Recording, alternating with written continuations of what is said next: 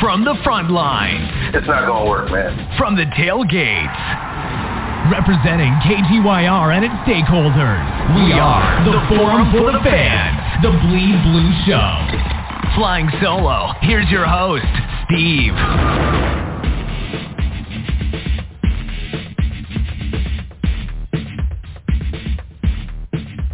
Yeah, we are the Forum for the Fans, the Knickerbocker Avenue Fan Forum here on the Bleed Blue Show. Hoops, Summer Hoops.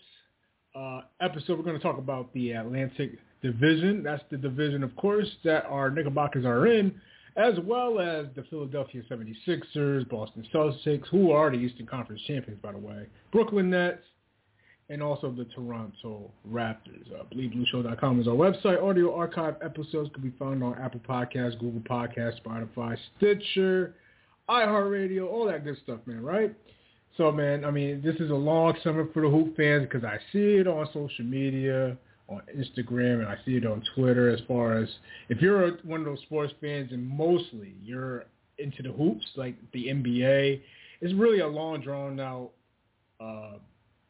off-season for you because there's really nothing going on except rumors. There's nothing going on except trade baits or trade rumors. There's a lot of circular, nowhere going, making up things as you go kind of talk. So if you're in the basketball side of things only, because, I mean, there's combination fans. There's fans who are, they watch multiple sports, but if you're only into the NBA, it is a dry off season right now for you.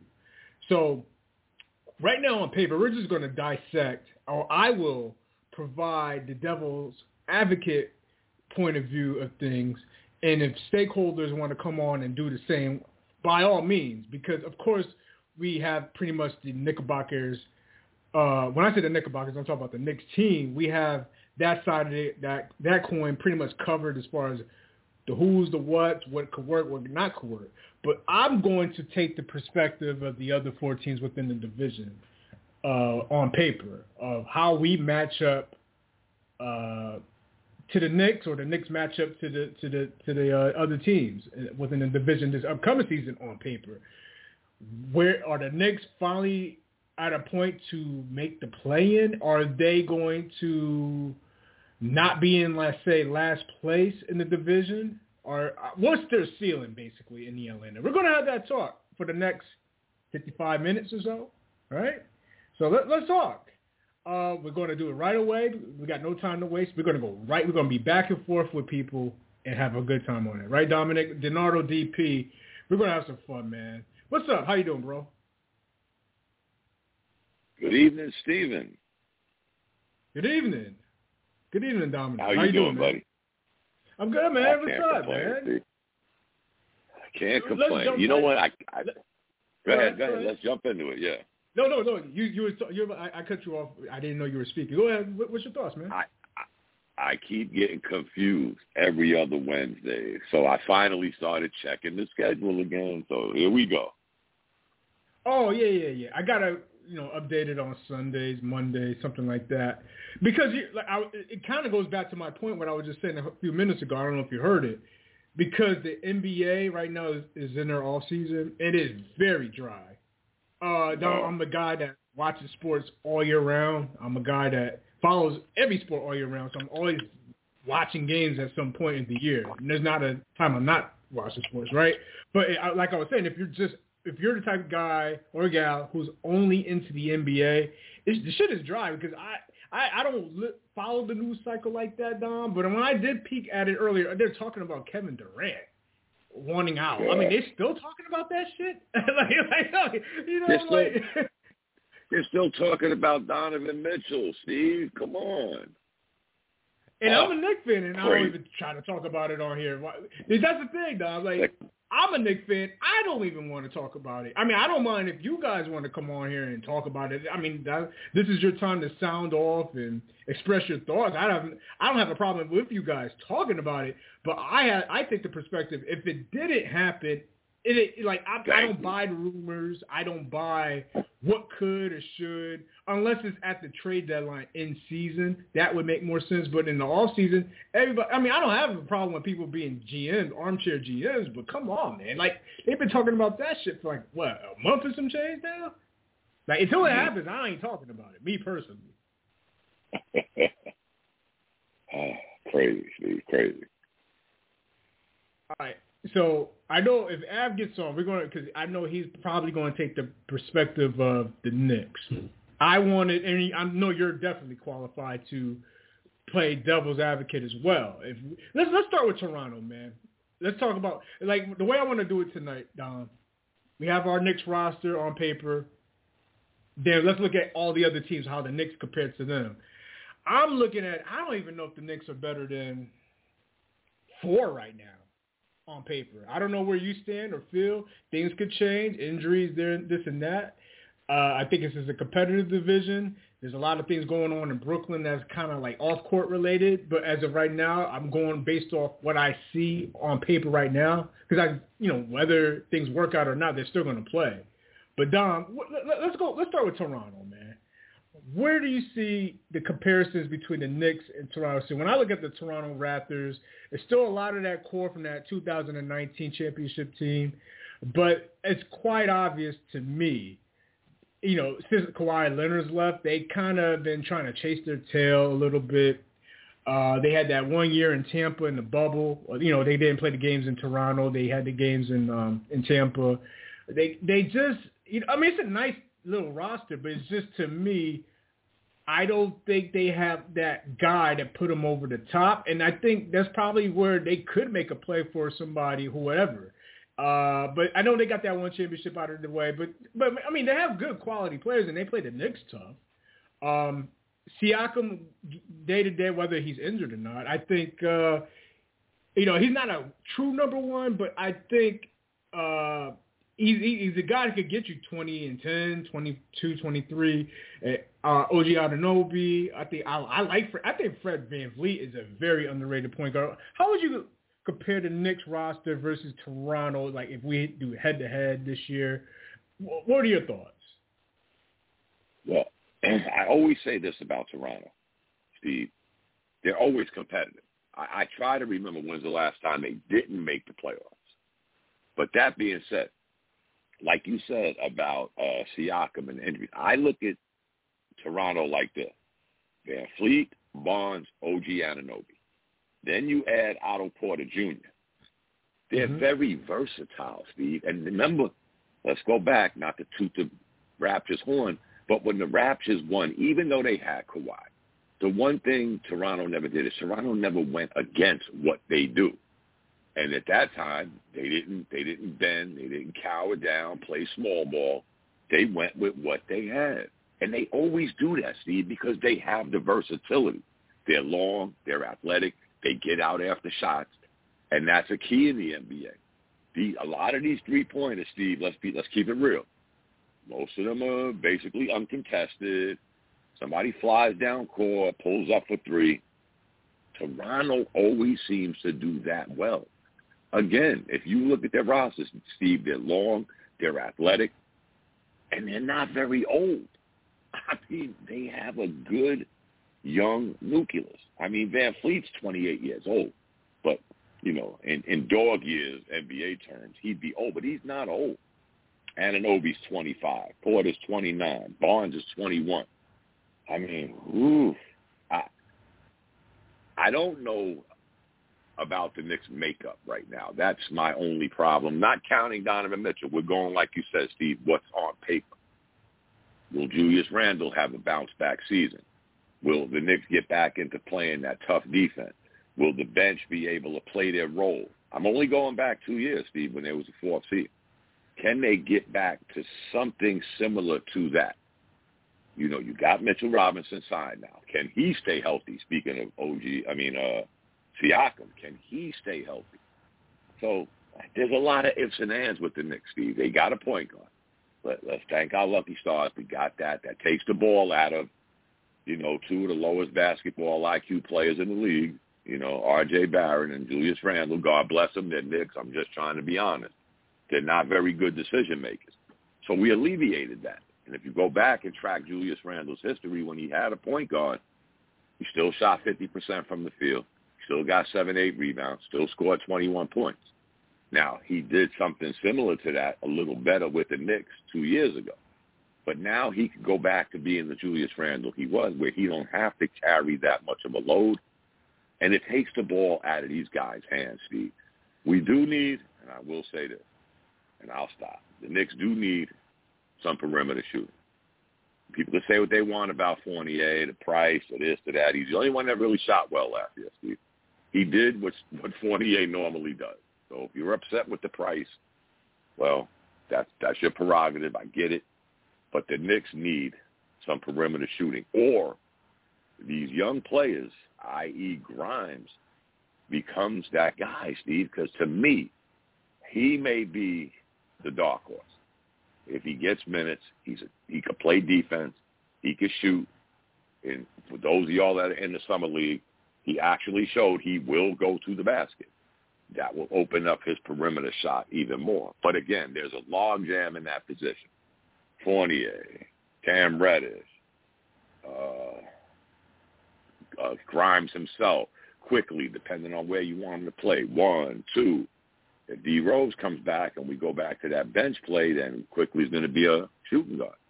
So there's a log jam in that position. But I think, Steve, he could be the dark horse. Okay, well, I'm going to come from the Toronto end, and I'm going to push back on what you said about the Knicks. If they were to play against each other 3 times, 4 times, barring injury, let's say everybody's healthy, you said the names you said. I say, okay, I run a small lineup with Toronto at the Knicks. Probably, let's say 70% of the game. I'll run, like you said, you mentioned Scotty Barnes. Does he develop, or has he developed? I don't know the answer to this.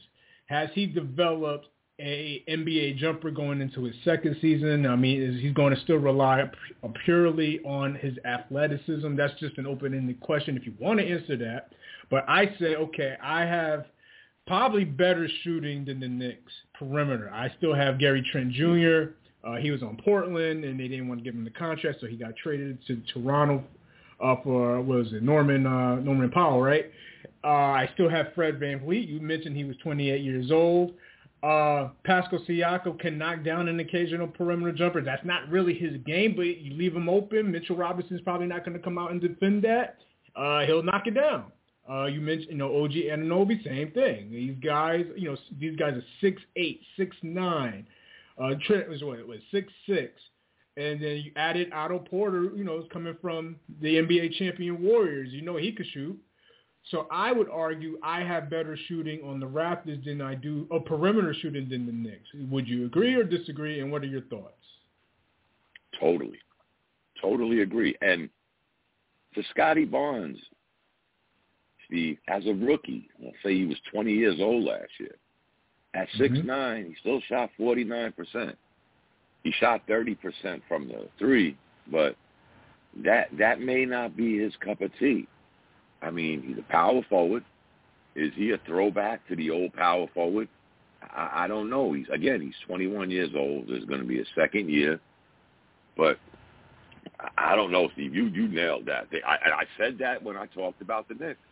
Their perimeter shooting, I won't say suspect.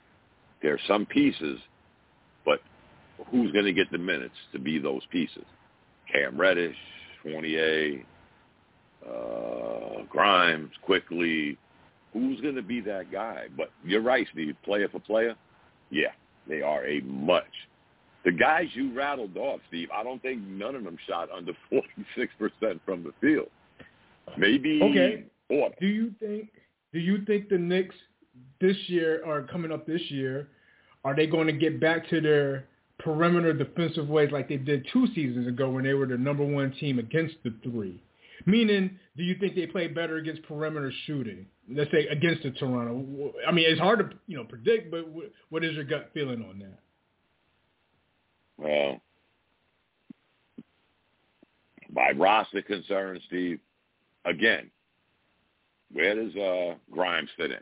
He can do that. In the sample size that we got, we do see he's very aggressive. He's on the ball. He's on the guy on the outside. Other than him, Steve, I'm just going to be honest. You nailed it. We've talked about this for 3 years now, maybe 4, 3 or 4 years with Mitchell Robinson. We've seen what people do to him. Great low post defender, great off-ball defender, but not a good perimeter defender. We said this going back 4 years ago, Steve, in that exhibition game when that Anderson kid lit up the Knicks in a preseason game, and we were like, damn. It was like target practice. I don't see who that guy is, Steve. I don't even see, again, if they played that collective defense like they did 2 years ago, didn't have nobody in the running for Defensive Player of the Year. Nobody was that individual standout Defensive Player of the Year. But they held people to the lowest field goal percentage, lowest three-point percentage, lowest amount of points. So they did it without that, again, that one guy. But I look at their roster now, Steve. You know, people can say what they want about R.J. Barrett. To me, he's got a lot of development. He's very stiff. He may get out there, but I think his body type, I don't know. There's just something. I don't think he's the guy that's going to do it. Now, if you got a guy like, let's say, would you say Siakam, would it kill us to put Harkenstein out there, Jericho Sims, who seem to be a little more fluid on defense than Mitchell Robinson? I don't know the answer to that, Steve. I'm just going by what Robinson can't do. So if they can do it or show glimpses of it, yeah. But you're right, Steve. That, to me, that's a very bad matchup. You picked the worst one to start with. Because, again, Toronto can shoot. They could defend. Yep.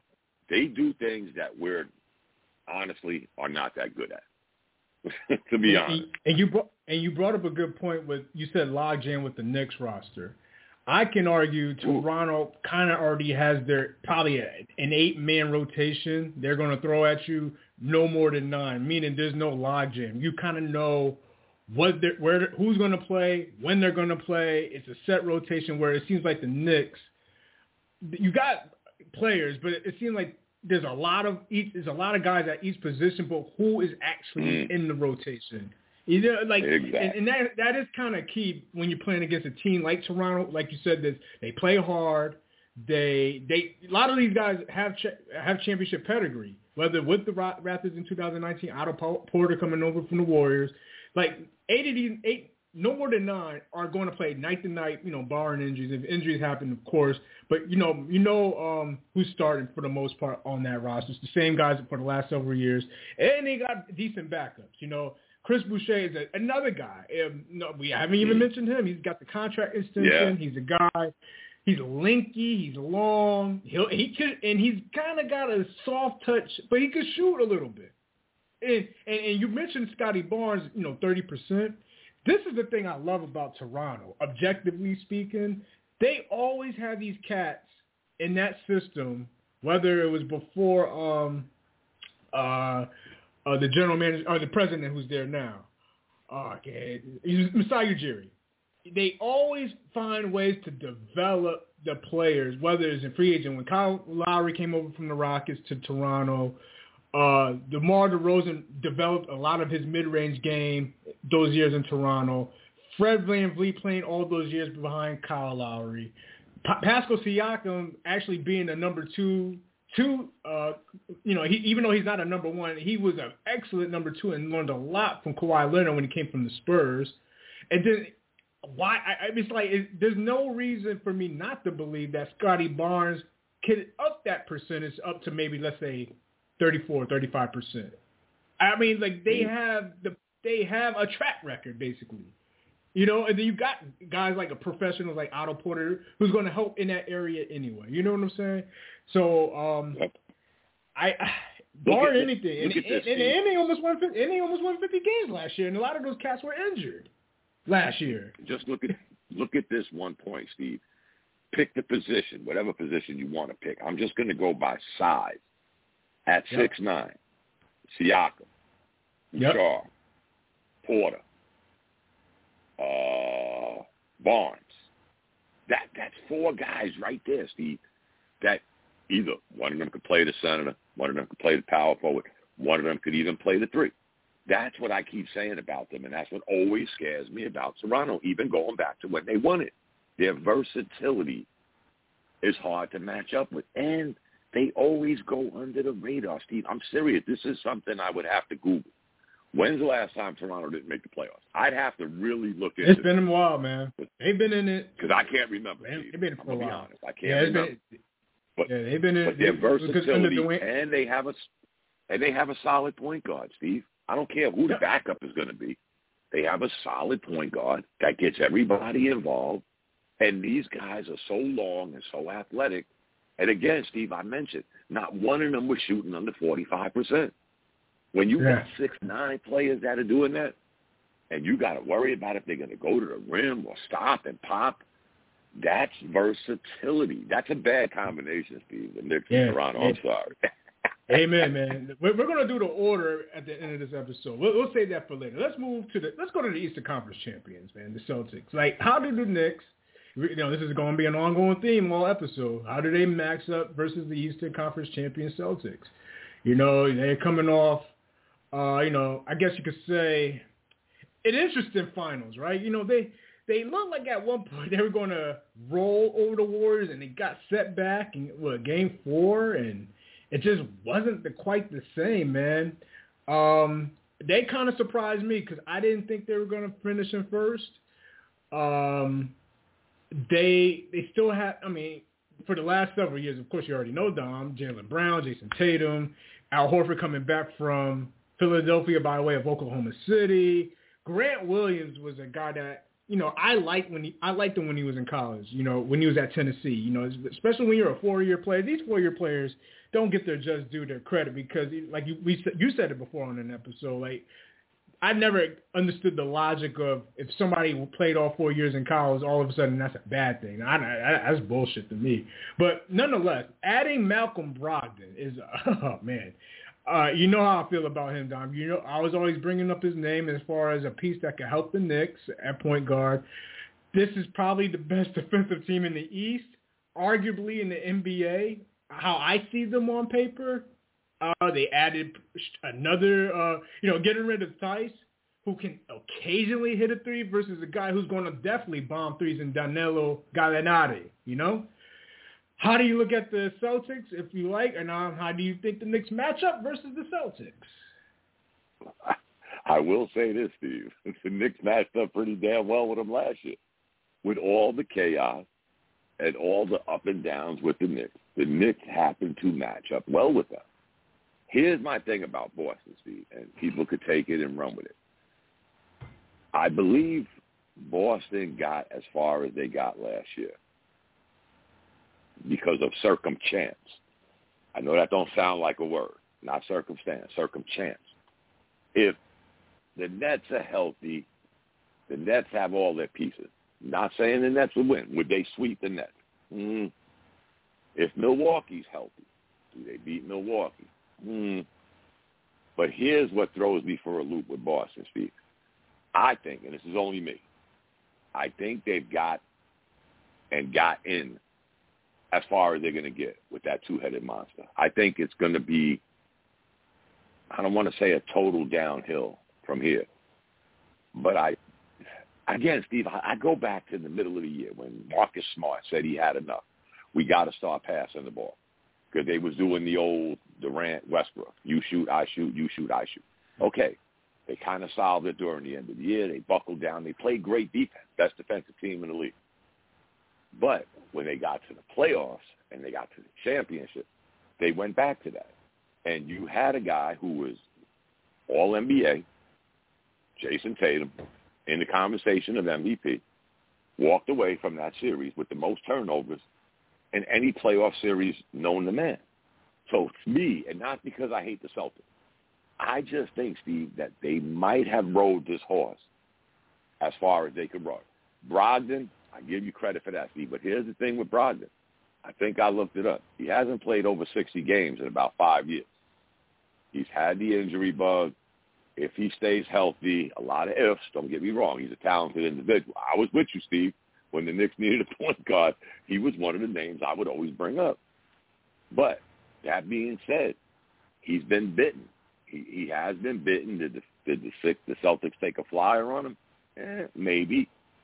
But if he could give you a little more than what they was getting from the point guard position last year, nothing against Marcus Smart. He's a defensive wizard. I don't think he's a true point guard. But that being said, Steve, I just got this funny feeling that the Celtics may have to look into, I hate to say it, breaking up that two-headed monster, because it's going to be the same thing, Steve. You shoot, I shoot. You shoot, I shoot. Oh, yeah, nah, Steve. Nah. I think they're in a sweet position. Let me, hey, listen. I'll let you get. I'll give it back to you in a few. Let me say it like this. I think they're in a sweet position, if anything, man. Like you said, we were just talking about the young ages on the Toronto roster. I mean, Jaylen Brown's young. Jason Tatum is young. I mean, it's not like these cats are like 29, 30, and they're like upper prime of their careers. These guys are young. I mean, they're entering their prime, man.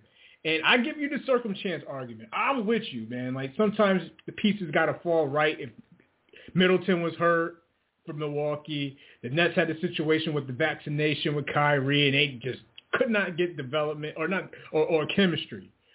I went to a Knicks Celtic game last year. And to me, Dom, when I was at the Garden, TD Garden in Boston, it looked like the Celtics were the superior team. It looked like the Knicks struggled. Now, totally different roster. Like, you add in Jalen Brunson, you scratch off Kemba Walker. You had the Schroeder situation. That's another thing. Remember, they had that's the guy you have been big on, Dennis Schroeder, and he's had this situation from L.A. to Boston. That's automatically, to me, an upgrade when you go from Malcolm Brogdon, an injured Malcolm Brogdon, to a Dennis Schroeder who never fit in that backup role behind Marcus Smart, because Peyton Pritchard, and God bless him, he's a capable knockdown shooter, and he's probably not going to get any minutes on this roster. And Malcolm Brogdon probably could rest, just come and ease into the rotation despite all the guys in front of him. Like, he doesn't have to, like in his role in Indiana, he must play for Indiana to do something. He doesn't have to me, he doesn't have to do all that. He's got, like, capable 6-7 guys in that lineup already where he could just come in and fit. Kind of like with Derek White when he came over from San Antonio. He's still back on the roster, right? He's still on the team. And this is, like, sometimes, Don, you already know you watch sports. Like, you go through an all-season, the Cats you lost with, you got a deep run. These guys are going to – I believe these guys are going to come back hungry now, whether they come out of the East or not. And then also, if it doesn't work, let's say by the trade deadline, these are movable pieces on top of that. So as a franchise moving forward, if you feel like you can't go far, you could probably deal some of these cats. I'm a big fan of Robert Williams III, Dom. I think his block shot ability is amazing, his athleticism. I know he was kind of up and down, injured and stuff, but let's give Al Horford a lot of credit, man. I thought, he reinvents himself to an extent. Like, his knockdown threes alone, it's like they were both on that. Grant Williams, Al Horford, they were both effective with the three ball. That's just the way today's NBA is, man. Like, that's like saying Kevin McHale in the 80s was knocking down threes at the rate of Larry Bird, or as far as attempts. I actually like I hate to say it like that. I'm a Knicks fan. I actually respect their roster objectively. I do. And Marcus Smart, defending Defensive Player of the Year. But I give you credit, though. I give you props. I'm going to go back to you, Don. The hero ball is still a little bit of a concern because when they get out of sync, they go back to what they think it is comfortable in, but it kind of hinders them. And you could easily defend against hero ball. Jaylen Brown, Jason Tatum, your thoughts? I will say this, because you brought up a great point with Williams. Because it seemed like after that blowout game by Horford, he sort of came back to earth. But if you had Robin Williams, and this would be my get-out-of-jail-free card with how the Celtics lost 3 in a row, is he was up and down. He was playing hurt. They tried to use him. Let's just put it this way. He wasn't healthy. He wasn't the Robin Williams we saw in the regular season. That being said, I'm not saying they're not a good team, Steve. I'm just looking at their makeup because they've been doing this collectively for, let's say, 7 years, all of them together. Smart, Brown, Tatum. 6 years. A good 6 years they've done it. And I give them credit, Steve. They've been to the conference finals 3 times. And that's with the chaos of Kyrie Irving, everybody getting plugged and played. And then the one time he came, he was invisible in that playoff game that got him knocked out. I will give them that credit. They've withstood the test of time. I'm just thinking, after seeing them play in that finals, that somewhere, if you lock down Brown and Tatum, now will Brogdon, healthy, take the ball out of both of their hands? Because I go back to Tatum having the most turnovers in NBA history in any series, not just the finals, any series. Will that help them? I don't know. This will be the telling tale. Because if they go into it like they went into it their last 3 games of the season, Steve, to me, that was the big exposure they had all season.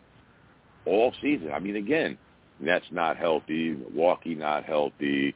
I mean, you play who you play. You play who's in front of you. I get that. I do. But when it came push come to shove, the Warriors knew what to take away, and they had no answer for that. They simply had no answer for that. When the wheels started coming off Horford, that was their, last-ditch effort. Everything fails. Give it to Horford outside. Boom. He may hit a shot. When those 3 pieces stopped clicking, it was over, Steve. And I was pulling for the Celtics because I am not a Warriors fan. I do not like the Celtics. It pained me to go for the Warriors. It pained me to go for the Celtics. But if I had to pick who I hate most, then, I had to go with the Celtics. But they just, to me, Steve, they got exposed, and I'm going to bring that up with another team in the Eastern Conference. I'll say this, Steve, the playoffs opened my eyes. That's how I'll end that portion. It really did give me an eye-opener with a lot of teams in the Eastern Conference. All right, let me ask you this. On a matchup between the Knicks and the Celtics, I want to focus on that, and then we bring on Ab, get his thoughts. So if I'm the Celtics, just on a one-on-one basis, Dom, I throw Marcus Smart on R.J. Barrett on a cross matchup. How do you think that's going to go this upcoming season? Do you think R.J. Barrett has we know his moves. And I like R.J. Barrett. I'm just looking at it objectively for the point. He's going to go left. He doesn't really go right. That's not really his game. He only attacks right mostly when he's in Euro step mode, which is, if it is what it is. Has he developed enough game where when you see these matchups in a close, let's say it's a close Knicks-Celtic game, I'm thinking they're going to throw Marcus Smart on a R.J. Barrett. I don't think. I mean, you might get in a pick-and-roll situation and you might have a switch. You may be Jaylen Brown, but I think it's going to be Marcus Smart for the most part, especially no foul trouble, things of that nature. What do you think how that's going to play in a lot of these close games? And, they had a great first game, that triple overtime game where Evan Fournier shot the lights out in the Garden. But like I said, when I was in Boston for the Knicks-Celtic game, that first one, and it had no Derrick Rose. I call for what it's worth. The Celtics looked like they just toying with the Knicks at any point in the game. How do you think it's going to go on that front, Dom, when you look at matchups? If you throw on Robert Williams, matching up with or Sims with Mitchell Robinson or Robert Williams or Horford defending these threes, you think the stretch fours for Boston is going to have their way against the Knicks fours like Julius Randle or Sims or Mitchell Robinson? How do you look at it if you picture it in your head? We'll get Ash thoughts on that before we go to another team. That is the scary part. And I can't put my finger on R.J. Barrett. I can't, because if you look at his numbers, first year, 40% from the field. Second year, 44. Okay, he improved. Then he goes down again, back to 40. 3-point, 32, 40, 34. His free throw percentage, 61, 74, 71.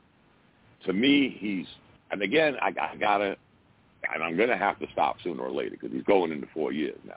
So I can't keep saying he's this year old. But his basketball IQ, and other than the Nick crazies when he goes to the basket and dunks, strange statistic I heard. Russell Westbrook missed the most layups and dunks in the NBA last year, hands down. R.J. Barrett was second. He was second.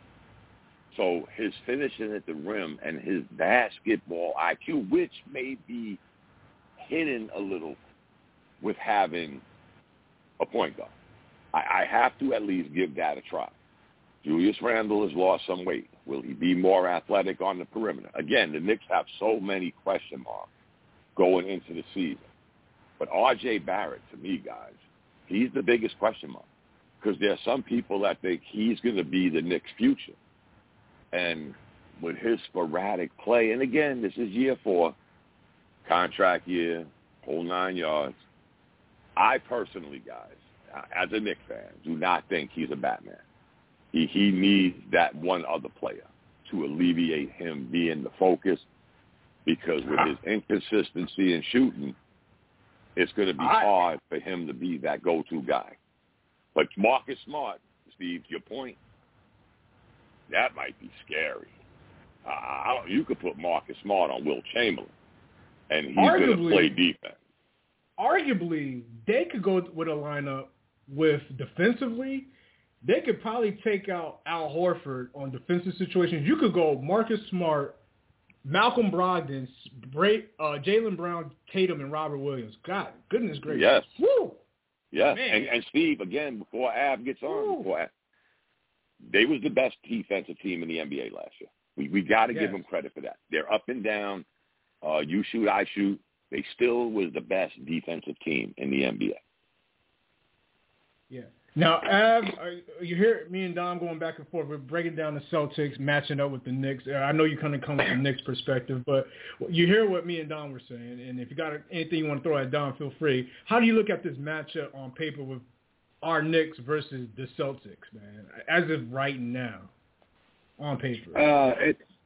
It's completely night and day. I'm kind of looking at the Knicks in this division fighting for fourth, maybe third, to be honest with you. I don't think Boston is going to lose a step. I think they're probably better than, now that they tasted the NBA Finals. And then you look at the rest of the division. The Philadelphia 76ers, with probably a full season of a healthy James Harden and Joel Embiid. Hold on, Ab, you're getting a little ahead of yourself. We're just focused on Knicks and Celtics. We haven't got to yet. We're getting to them next. Very well. But just the Knicks and Celtics. Was it this season or this past season where RJ hit that buzzer beater? Yeah. That was a great moment, great time. The Knicks celebrated that victory, but that was the Celtics still not on full, going on full tilt yet. And, as you stated, Steve, you were there. You were at TD Garden. You saw them basically toying with us pretty much the rest of the series. Position for position, they have an answer. They have an answer for a Jalen Brunson. They have an answer for an Evan Fournier. They have an answer for R.J. Barrett. Now, Julius Randle, Dom mentioned it. He's also a question mark, but, and I expect him to have a bounce back here. But, 1 through 5, and then when you get into the bench, Boston just has way too many weapons and way too many answers for the next question. And, it'll be a tough matchup because, for some reason they match up they match up decently, in terms of, position, but you still have to give Boston the edge in almost every single statistical category. And as Dom just alluded to, they were the best defensive team in the NBA. That wasn't by accident. They are, their help defense, the way they actually call their switches and just their whole schematic defensively is top notch. It's what, I would compare that to how the Knicks were, a couple of years ago when we were the best defensive team in the NBA. So for that, to be said, they rebound, they clean the glass, they don't commit a lot of fouls. The Knicks come in with all these question marks. I say Boston is still pretty much the class of the division, and matchup wise, it's going to we're going to have a tough time with those Celtics. All right, we'll readdress Boston at the end of the episode when we rank 1 through 5 on paper as we see it today. So Dom and Av, let's move on to the Sixers, man. Listen, to me, Dom and Av, this looks like Houston 2.0 a little bit. They added P.J. Tucker. James Harden, of course, you already know, got traded mid-season last year. So these guys are familiar under Morey, the general manager who was in Houston. Daniel House is coming over from Houston. They got a whole bunch of, this is a team that's kind of, they look okay on paper, but there's something that's just missing. And I thought Shake Milton, Dom, was a guy that was going to be a sixth player of the year type of guy coming off the bench. He showed flashes 2 years ago. He could light it up. I think injuries kind of slowed him down. Now, as much as we talk about Emmanuel Quickly, how he's kind of, regressed a little bit last year. We thought some high hopes of him coming out of the Summer League last year. But his running mate at Kentucky, Tyrese Maxey, had a hell of a second half last year and had some big games in the playoffs, man. Dom, how do you look at the Knicks matching up against the Sixers, man? What are your thoughts? I think, it's a lot of the guys are the same for the most part, but they did add toughness with P.J. Tucker. He's going to knock down some corner threes. James Harden, who knows what his weight situation. I think he was kind of not being his typical, hero ball self. He was trying to fit in. He did pass a lot of dimes and stuff. He made a lot of assists. He was really trying to be a team player. I think he's going to take more of a role as a Robin behind Embiid. But they were just outplayed by Miami in the playoffs last year. What are your thoughts, Dom, on the Sixers and how they match up against the Knicks? Let's start what you just said, Steve. There lies the problem. They did everything to catch Miami. They leapfrogged over Boston. They did everything under the sun to catch Miami, mimic Miami with the defense, the tough kind of players. I always look at the Sixers as probably the biggest question mark every damn year. I am not taking nothing away from that Maxey kid. If anybody wants to compare him and Quickly, then I assume they're comparing the Braves. Well, because they're from Kentucky. This kid, right, in the short time he's been in the NBA, he's the truth. But again, going back to the Sixers, they tried this before. Remember when they were trying so hard to compete with Boston, and they snatched up Al Horford. That went south faster than a Porsche going from 0 to 60. The way they can match up, the way the Knicks can match up with them. You take Embiid. Let's give them Embiid. I don't think we got somebody that can stop them. Can we throw the three-headed monster? Harkenstein, Sims, Mitchell Robinson at him? Hey, that might be a good idea. I'm just saying that could be a good idea. Slow him down, beat him up. He's still going to get his. So we say, okay, that's a wash. Now we get to the rest of the players. Tobias Harris, man, good ball player. You just don't know which one's going to show up. James Harden, same thing. P.J. Tucker, yeah, he's going to bring that toughness. Again, there goes we need to match up against the Celtics more than anybody else. So when you match them up against the Knicks and you take away the Embiid, let's call that a wash. Who do they got to match up against Randall? Who do they got coming off? Let's just say the Knicks run a starting five of Mitch, Randall, RJ, Fournier, Brunson. How does the Celtics match up with the bench of Quickly, Grimes, Reddish, Sims, Harkenstein, Rose? I think our bench, Obi Toppin, I think our bench far exceeds their bench. And now that's not me talking as a Knicks fan.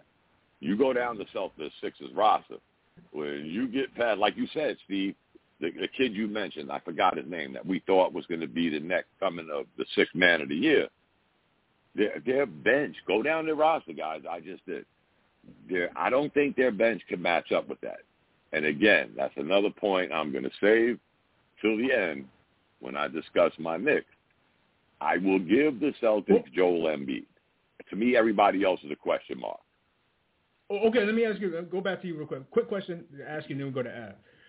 Do you think the Knicks starter? Okay, you said the Knicks bench is better than the Sixers bench. I will probably grant you that. But do you think this, outside of starting lineups, rotational wise, especially onward from the second quarter on, you're going to have guys coming off the bench and it's going to mix in the lineup? Do you think there's enough firepower from the Knicks starters to match with the starters for the Sixers?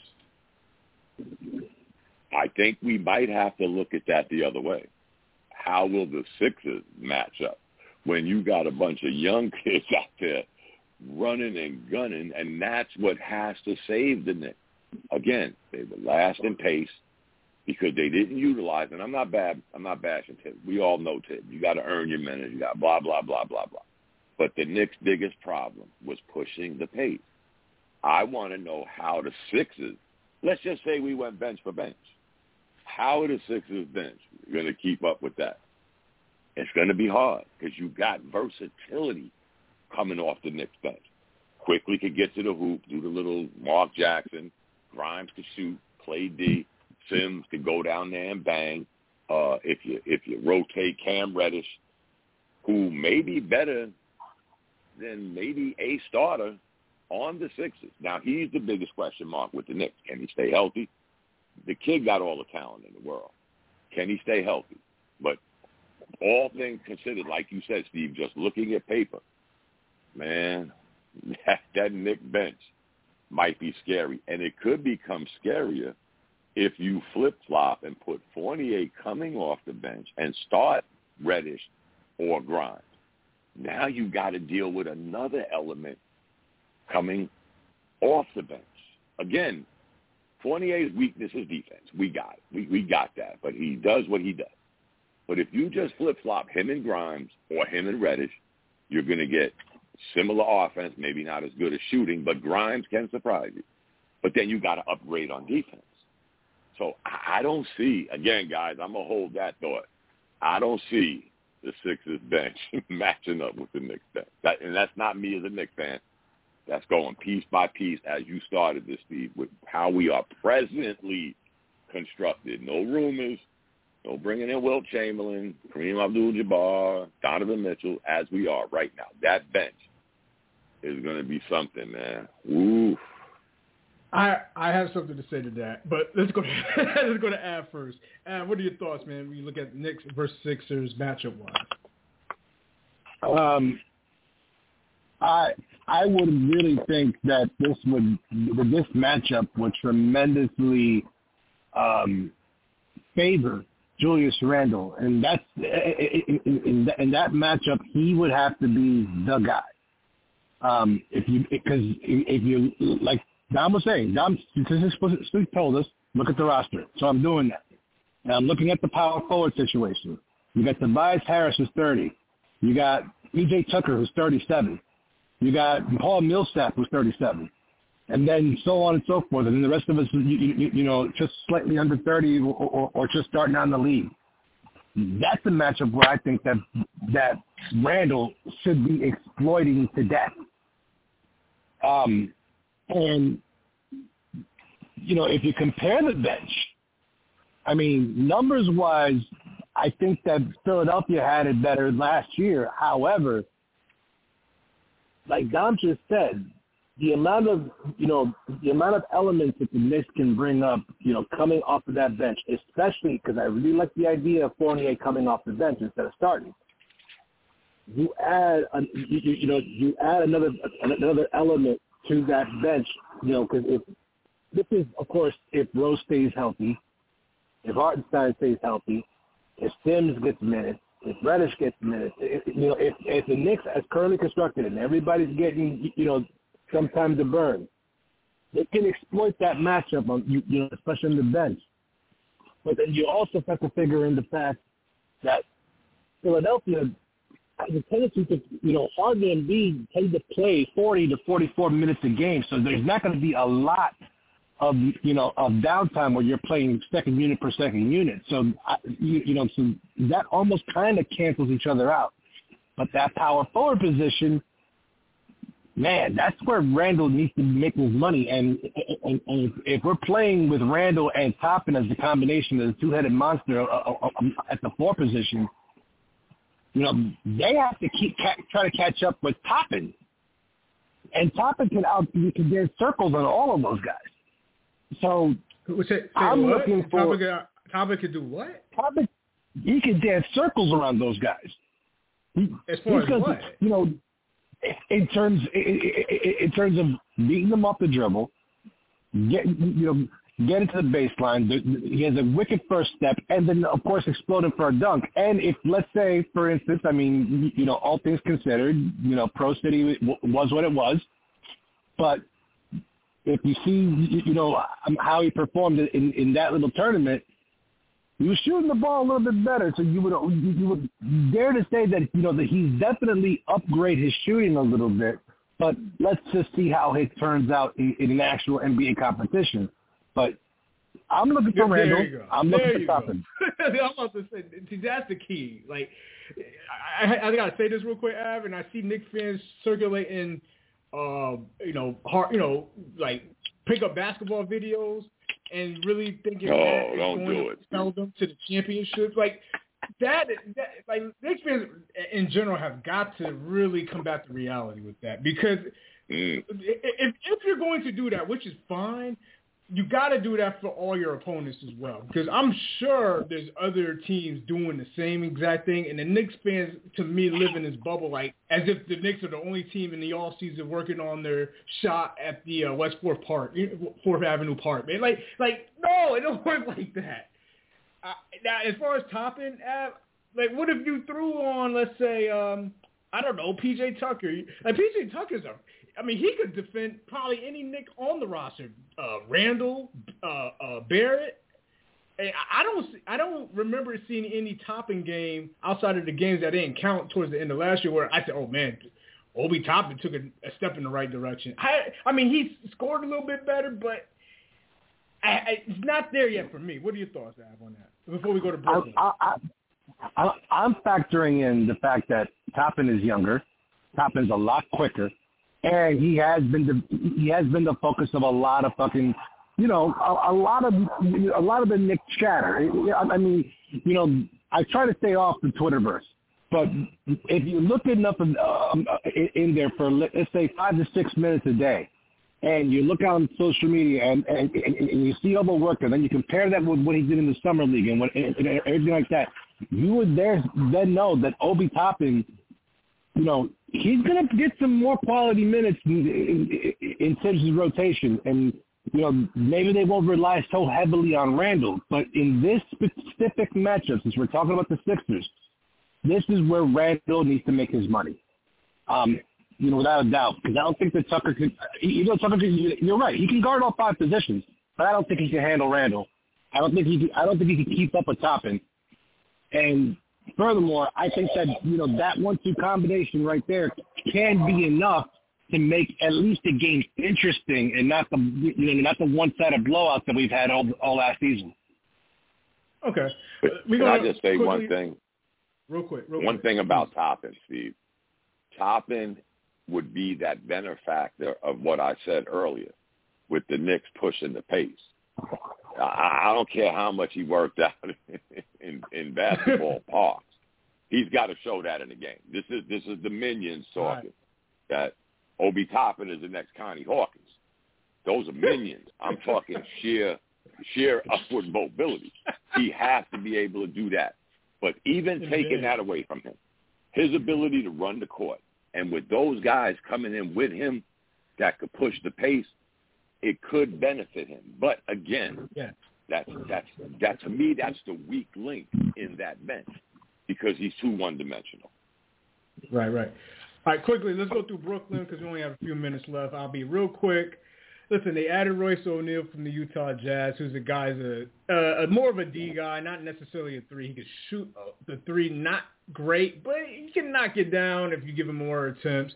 But they have a lot of, we all know about the Kevin Durant situation, how he claims to be wanting out. I'm going to put that to the side, but just on paper, Joe Harris to come back off an injury, Steph Curry, so they got the shooting. Kyrie Irving, no more vaccination playing in New York, so you get him for a full ride. I like Cam Thomas coming off the bench. I've always loved him at LSU, and he's a very good scorer, but you added T.J. Warren as well. I think, remember a couple of years ago, he was playing very well for Indiana, right? Nick Claxton is a nice, okay young center, a lefty, can't shoot free throws. Dominic, Brooklyn Nets, what's your thoughts, real quick, and how they match up with the Knicks? And then go to Av, and then go on for final thoughts. That's a super bad matchup. The Nets, as you just said, Steve, currently constructed. Everybody's playing. Durant's not in his feelings. They're winning the East. They're going to win the East. If they come into the game, because remember, when they went into last season, Harden, Kyrie, Durant. We had the issue with Kyrie. We got it. He came back. By the time he came back, Harden was gone. But that being said, the biggest thing that happened to them was Ben Simmons and Curry. And then you bring back Joe Harris. Maybe it's me, and I hate the Nets, trust me, but I think currently constructed, they're a nightmare for the Knicks. They proved that last year. Even with their ups and downs, they're a nightmare for the Knicks. I think currently constructed, as you've been saying all night, Steve, they're the Eastern Conference champions. Av, what are your thoughts? I hate that I have to agree with Dom on this one. I really do. But there's no one out there that that we can argue. The only X factor that we have to go off of is that there is a distinct miscommunication and dissension between Steve Nash, the head coach, and his players. And if and depending on how things work with Kyrie Irving, and who knows, what the story is with Durant and his request to trade. But the reality is that as they're currently constructed, and because Durant is locked in for the remainder of 4 more years, and Kyrie, at least for this year, the only X factor I have besides the relationship between the coach and his players is Ben Simmons. Is he going to play? And does he factor in? And if he does, how will he factor in? Because now you're talking about you got to give him minutes. You got to give him his touches. Is he going to be bringing up the ball, or is it still going to be coming through Kyrie, or is it going to just be through Durant, or how is it? But position for position, talent for talent, Brooklyn is worlds ahead of the Knicks. And it's going to be a nightmare. People are going to get up for it, but I'm going to be kind of like, grinding my teeth on that one, because Brooklyn, as it's constructed on paper, is far superior. But injuries, the drama off the court, those things will play a factor. So I think that, if we're playing the Nets 3-4 times this year, more than likely, we're probably getting killed in all 4 of them. Maybe one of the games will end up being competitive. The only thing, the knock I'll give to Brooklyn, or the knock I see with them, they don't have a lot of size. That maybe interiorly you could have your way with them, maybe draw fouls. They're, to me, more of a finesse team with a lot of shooting. I think they probably have the best shooting in the division, man. It's a lot of shooting with Patty Mills, Kyrie Irving, Steph Curry, Joe Harris, Kevin Durant. That's a lot to deal with. But anyway, Dominic, final thoughts. But in your final thoughts, Don, can you rank 1 through 5 on paper who's your, the ranking, like best team to the worst? And then any final thoughts on top of that, and we're going to ask. In just the Eastern Conference? Nope, just the Atlantic. Oh, I mean Atlantic. I'm sorry, Steve. Yeah, the Atlantic. Yeah. Yep. Okay. Yep. Currently constructed.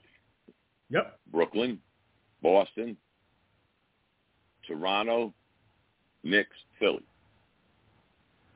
Wow. Okay. All right. Now, and your final thoughts on this episode and anything in general? Since we didn't talk about Miami, they are my wild card. They were totally exposed, and the Knicks could possibly, Eastern Conference-wide, flip them. Bernardo VP, man. Thank you, brother. Yes, sir. This was, we're going to have to readjust it because I don't think we hit on a lot of the stuff. We just had to get everything we could get in. We'll come back and double down on it. But shout out to Dom, man. Thank you, man. And Av, your final thoughts, man, on this. And then who's your ranking on paper? My ranking, and this is just record-wise, not by talent-wise. Record-wise, I think it'll be Boston, Brooklyn, Philadelphia, New York, and Toronto. I honestly feel that, I'm surprised that Dom put Philadelphia last. I see them going possibly a second round, but my final thought is that, this division has gotten so much tougher, over the last, 4 or 5 years. It's not going to be easy for the Knicks. Fortunately, you have stakeholders here that have much more realistic expectations than than some of the homers out in the Twitter sphere, and I'm just excited to see what's going to happen. As currently constructed, I'm still very excited about this season. But I would be lying to you if I wasn't paying attention to what's going on the outside, and with that still looming, and still and still rumors being passed around. Some of them being very credible, a lot of them being bullshit. I'm paying attention, and if you want to bring something to my attention, you know where to find me. I'm always here, whether I'm late or not. I'm here, and I'm you know what, Steve? I'm really freaking excited. The next time we come on, so we can talk about the other divisions, because the Central Division, I think, is going to be kind of interesting. More interesting than the year past. Let's get to the Central next time we get on, and then we could maybe, whatever we missed on tonight, we could probably readdress that there, man. For Knickerbocker app, thank you very much. I'm going to go, man, Kyrie, man, they don't have no size, man. That Boston-Brooklyn rivalry, man, that's going to be some great games, man. But anyway, I'm going to go, man, I'm going to go, shit. It's between Brooklyn and Boston at number one. I'm gonna go Boston, man. Boston, Brooklyn. I'm gonna go Philly. Man, the Knicks and Toronto. That's gonna be. I don't know, man. That's gonna be a. I might put the Knicks ahead of Toronto by a game. That's how close it is, man. So the 1 and 2, Boston, Brooklyn is going to be close. 4 and 5 is going to be close at the bottom. Great episode, guys. Let's do that. The Central in 2 weeks, and we'll readdress. We'll readdress the Atlantic as well, and then we could always carry it on Knickerbocker Avenue's fan page or your Twitter. We got that. We can extend the dialogue. Man, shout out to Dom and Av. Apple Podcasts, Google Podcasts, Spotify, Stitcher. I'm sorry, guys, that your Yankees lost another series, man, but we could talk about that on Monday after we might lose another series. Why you got to remind me that? Why you got to remind me that? He's a Yankee guys, and I be on these Ranger shows with a lot of Mets guys, and they kind of sling mud. So, I got to have to put that out there, man. But, Av, we'll talk. Sangresu, Bleed Blue. Can you dig it? Baseball bat. Can you dig it? Can you